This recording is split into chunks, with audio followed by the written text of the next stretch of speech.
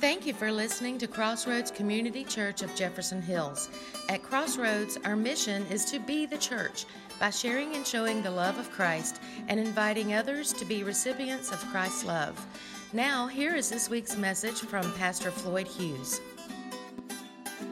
All right, as you are making your way back to your seats and getting situated, last week we finished walking through the book of Ephesians. So this morning, we're going to spend some time answering questions about the Bible, the book of Ephesians, doing like a live Q&A. And as I said, I got a couple of questions from people. I'm going to answer those. If you have a question, feel free to kind of raise your hand, or and we'll have someone bring a mic to you. Or if you fill out a note card with your question, raise your hand. We'll have someone bring it up here so you can get your questions answered. I'm going to answer the ones I received and then stop periodically to see if you guys have questions. But just to give an overall, the book of Ephesians is really a very deeply spiritual book because it talks about salvation, what salvation is. We're going to dig into that a little bit because that was the first question that I received. And I received that. I'll get to it. But apparently it was one that I used to offend a lot of people. But it talks about salvation, what that is, what that means. And a lot of people, unfortunately, don't know. So in the book of Ephesians, Paul writes to the church in Ephesus, and he kind of spells it out.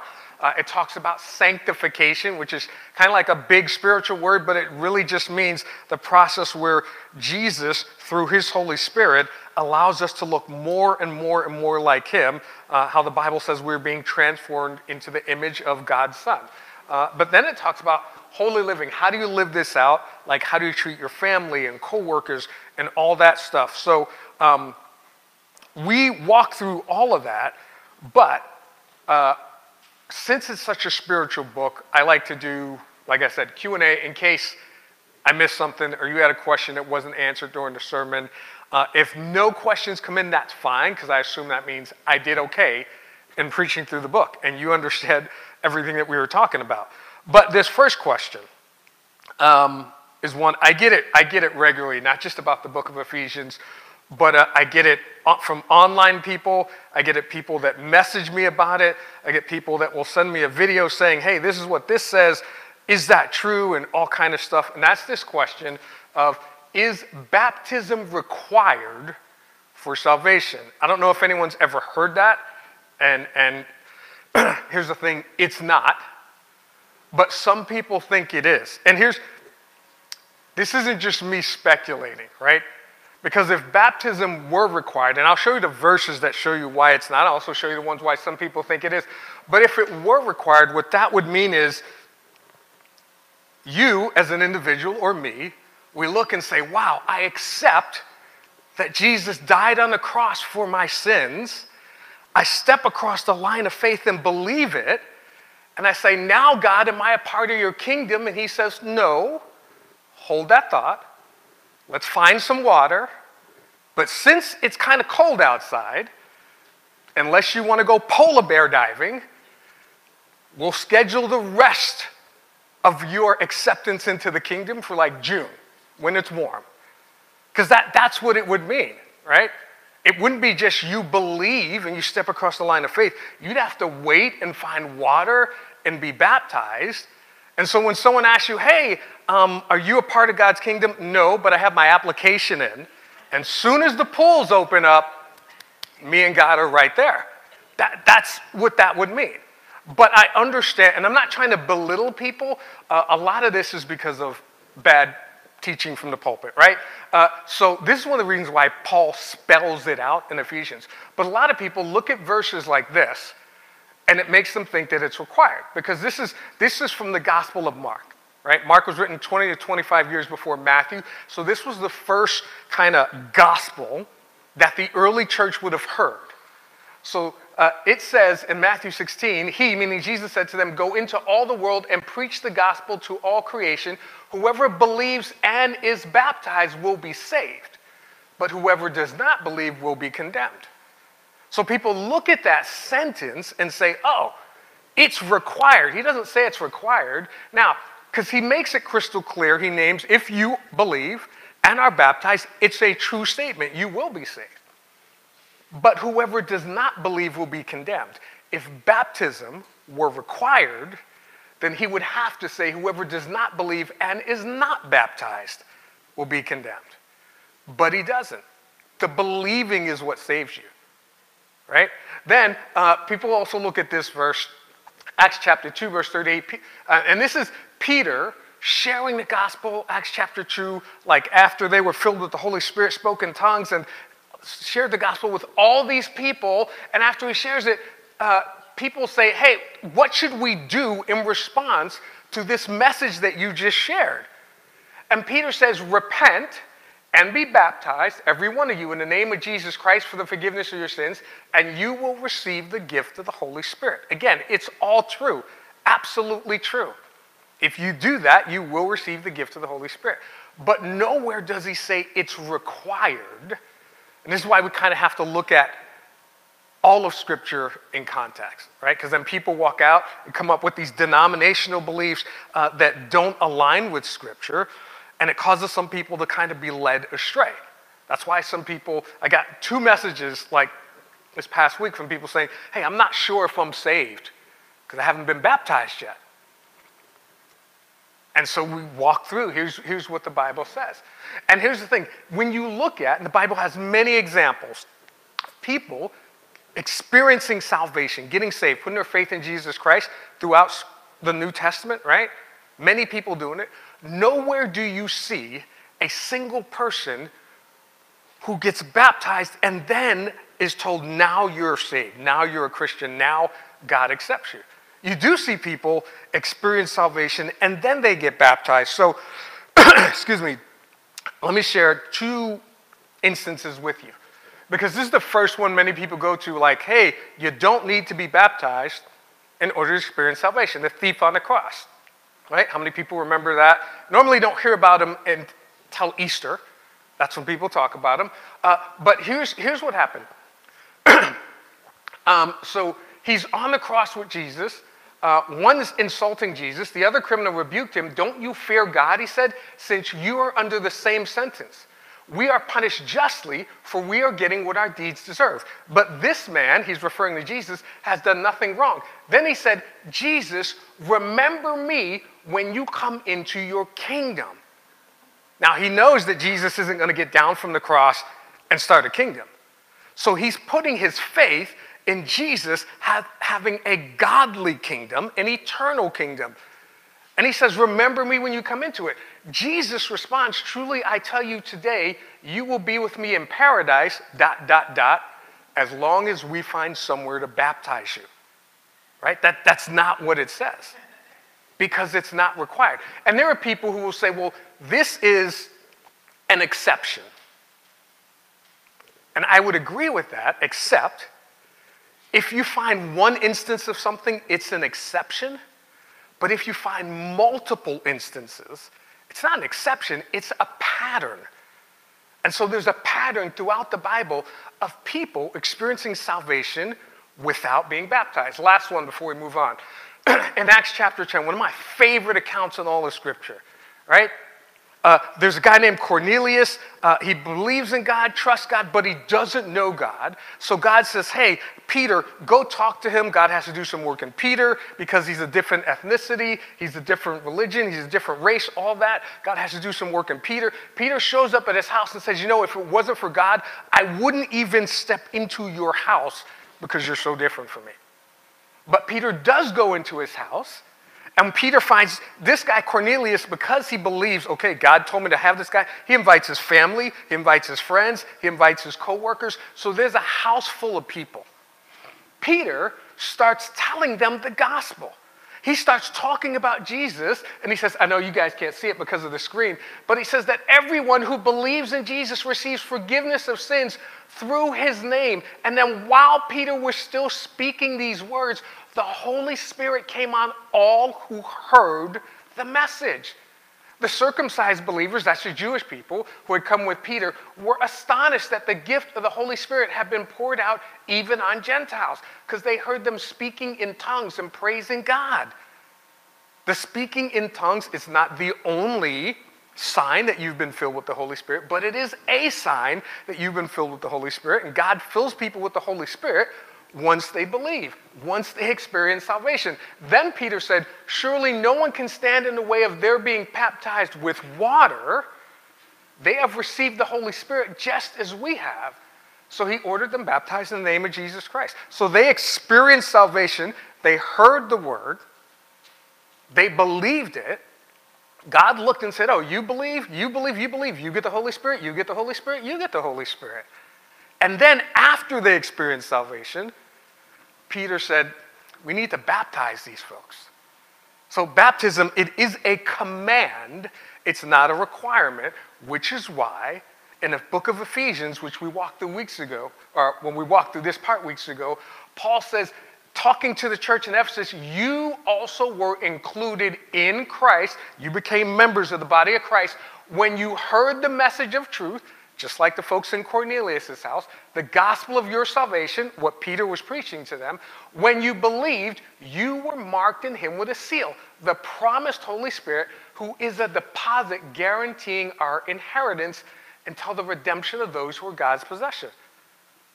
So he doesn't mention the word baptism once, because that's not a part of the requirement. Once you believe and you step across the line of faith, then God says, okay, you're part of my family. And to make sure that you know that, he gives you his Holy Spirit. Right? I hope that makes sense to everyone. And before I move on to the next question, does anyone in the room have any questions, or anyone online checking any questions? No. Okay, so the next question that I had was, well, actually, I have to go back. The very first question we got, and it wasn't a question, it was more of a suggestion, is we need more gourds. So I only had one, so it's over there on the table. Was that Jack's? Okay, all right, so there's one over there on the table. That was the best I could do. So, okay, but the next question I got was one that someone submitted online. And that was, they said, recently, I always thought the role of church planner would be like, and I think they meant the role of church planner would be like the role of an apostle described in Ephesians 4:11. Would I be correct? Because there are people who go around today and call themselves apostle. I don't know if you've ever heard anyone do that, call themselves apostle this or that. There's a lot of people that do that online. And this is a big thing, and this is why so many people get offended, because if you're the person calling yourself an apostle and someone else tells you biblically you're not, they're going to get offended. Now, my initial response to him was like, in the sense that apostles did what church planners today do, in the rest of the verses, in what he referenced in Ephesians chapter 4, yeah, they're the same. And to bring us all into context, I'm going to go back to Ephesians chapter 4. So here's what it says. It says, Christ himself gave the apostles, the prophets, the evangelists, and pastors and teachers. Right? So this is Paul writing and saying that Christ created and gave these positions for the church. Now, here's the thing. He created the position of apostles, but there were some people called apostles, and we'll get into that, but they weren't in a religious context. He created the prophets. Prophets are in the Old Testament, which means that, yeah, those prophets were sent by Jesus, and Jesus even says, like, all of the books in the Old Testament, all the prophets, they point to him. Evangelists, pastors who shepherd the flock, teachers who teach the flock. Paul says all of these were sent and created by God to equip God's people for works of service so that we could serve, so that the body of Christ may be built up until we all reach unity in the faith and in the knowledge of the Son of God and become mature. And the reason why we don't have unity in the faith and in the knowledge and in the Son of God is because we don't have a lot of people filling these roles in a God-honoring way. We have people teaching whatever they want, teaching different things. But he specifically said, the reason God created these, Jesus created these positions and gave them to the church, is so then we will no longer be infants tossed back and forth by the waves, blown here and there by every wind of teaching and the cunning and craftiness of people in their deceitful scheming. Because there are some people using the scriptures to teach deceitful things, to teach unbiblical things. But the pastors, the teachers, the apostles, the evangelists, and the prophets, those roles were created by Jesus to teach and equip the church so we would all be on the same page because we're all reading from the same book. And I hear that from so many people, and you may too, that, oh, well, if the Bible is true and there's only one Bible and there's only one God, why are there so many different denominations? Because there are so many different people, as Paul points out, teaching different things that aren't from God. But here's the problem with this. So, in a sense, there are apostles. There are church planters, I wouldn't call them apostles, who do the same thing. They plant churches, they create, roles, and they support evangelists because they go into communities and try to build the church, just like the apostles did, right? But here's the problem I have with this. The Greek word apostolos for apostles, it means a messenger, one sent forth with orders, and there were apostles from kingdoms and all that stuff. But from the church aspect, it's a special messenger of God. Someone who was sent by God with a message from God to the people of God. And every single apostle in the Bible, except one, was handpicked by Jesus. Every single apostle in the Bible, except one, had an impact on the church, and we hear about them throughout the Bible. Now, some of us don't even remember the name. I had to look it up. I'm going to be honest. I had to look it up. Matthias was the guy who the apostles chose to replace Judas once Judas died. His name was Matthias, and they did it by lot. So they sat around, the 11 apostles, they said, hey, we got to complete this. Jesus picked 12 of us, now there's 11 of us. So they kind of made a decision that, hey, we're going to pick someone who's been with us this whole time and who knew Jesus. And so they did it by casting lots and like drawing straws. I don't know. I'm not saying that he wasn't an apostle, but I don't know that that was the best choice, because then Jesus went out and said, you know what? I'm going to pick Paul. And hand-picked Paul showed up and said, Paul, you've been chosen, right? Knocked him off his horse, blinding light, blinded him, the whole nine, and then specifically sent someone to heal him, to tell him that, hey, you are going to go with a special message from me to kings and governors and royalty. And that's what he did. So nothing against Matthias, but other than when they picked him, you never hear his name again in Scripture. So the requirements for an apostle was, one, perform miracles. Because you're sent by God to show people that you're here from God. You do miracles of God.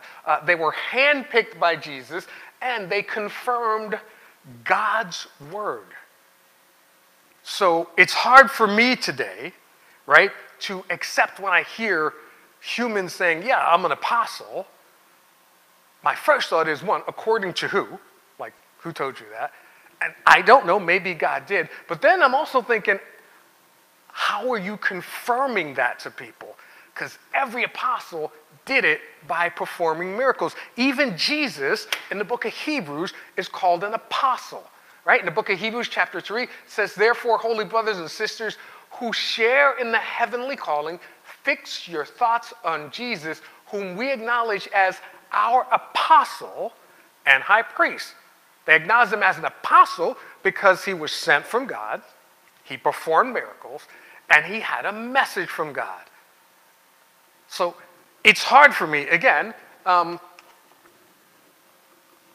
to accept people who say I'm an apostle without specifically showing, well, what were you sent to confirm? Because we know the word of God is true. I mean, at that time they didn't. Word of God, the New Testament wasn't even written, only Old Testament. And so they went there to show, hey, yeah, a lot of this Old Testament, it points to Jesus, just like Jesus said. Like Paul writes in all of his letters, Peter writes. So my question to them is, what's the message that God is sending you to confirm if we already believe this? Is it possible that God will still call someone today and have them be an apostle? It's possible.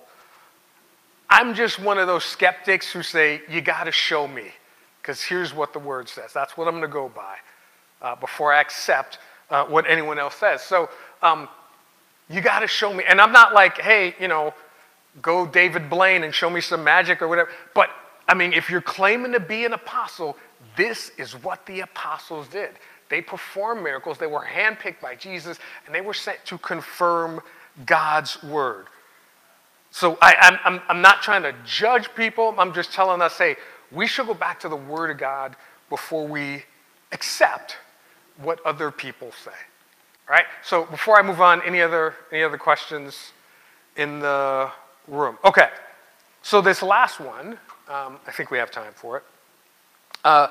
This last question, probably the most important one, and it's probably one that many people will resonate with, and that was, how do you know that you are where God wants you to be? Right? How do you know that this thing I'm doing is the thing that God wants me to do, and I know that this is where God wants me, I'm doing what God wants me to do, I'm on that right path? There are two realms of thought to this regarding the answer to this question, and I'm not trying to confuse anyone, but for me, I just always like to be honest, right? So the first is only God knows, so only God can answer, right? I can't come if, like, Karen says, how do I know I'm doing what God wants me to do? I can't answer that unless God tells me, because otherwise I have no idea. And my thinking is, if God's going to tell me, he can probably tell you, right? I can't answer that. I could make something up, but that's probably not going to help you. So the best recourse is to ask God. That's like if you work in a company, and I don't know, you probably had this happen, and you're like, I wonder if the manager or the CEO or the supervisor, if they think I'm doing what I'm supposed to be doing, if I'm getting it right, and you ask the person who's working on the line with you, that's not the person to ask. The person to ask is the person above you who put you in that position. That's the person to ask. That's the person who can say, yes, you're doing it, or nope, you're a little bit behind everyone else, or you know what? You're right on track. I have nothing but good things to say about the path you're going on. That's the person to ask. Now, that's one aspect. That's the most honest. Here's the other thing.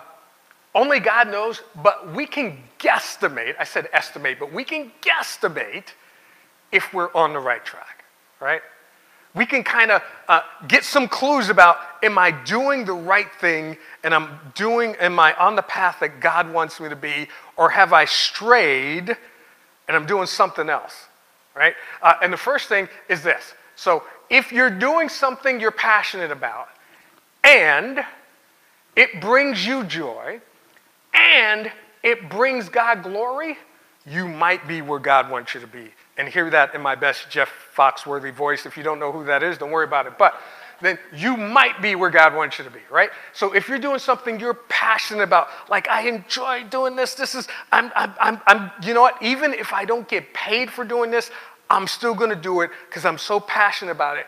And I enjoy it. It's not just I'm passionate about it, because there's some things we're passionate about that, I can take it or leave it, right?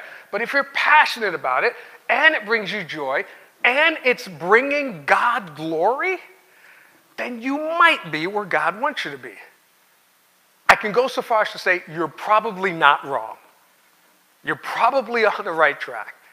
You're doing something that God has probably equipped you to do, which is why you're passionate about it and why you enjoy it, and it brings God glory. And I use the word joy because joy is different from happiness. We can get happiness from a lot of things that aren't from God. True joy comes from God. There's a difference, all right? Now, that's number one. There's two more. Here's the other thing. If you're doing something you're not passionate about, but you don't hate it, and it brings God glory, you might be where God wants you to be. You could be doing something, and this usually applies to like where we're at work, right?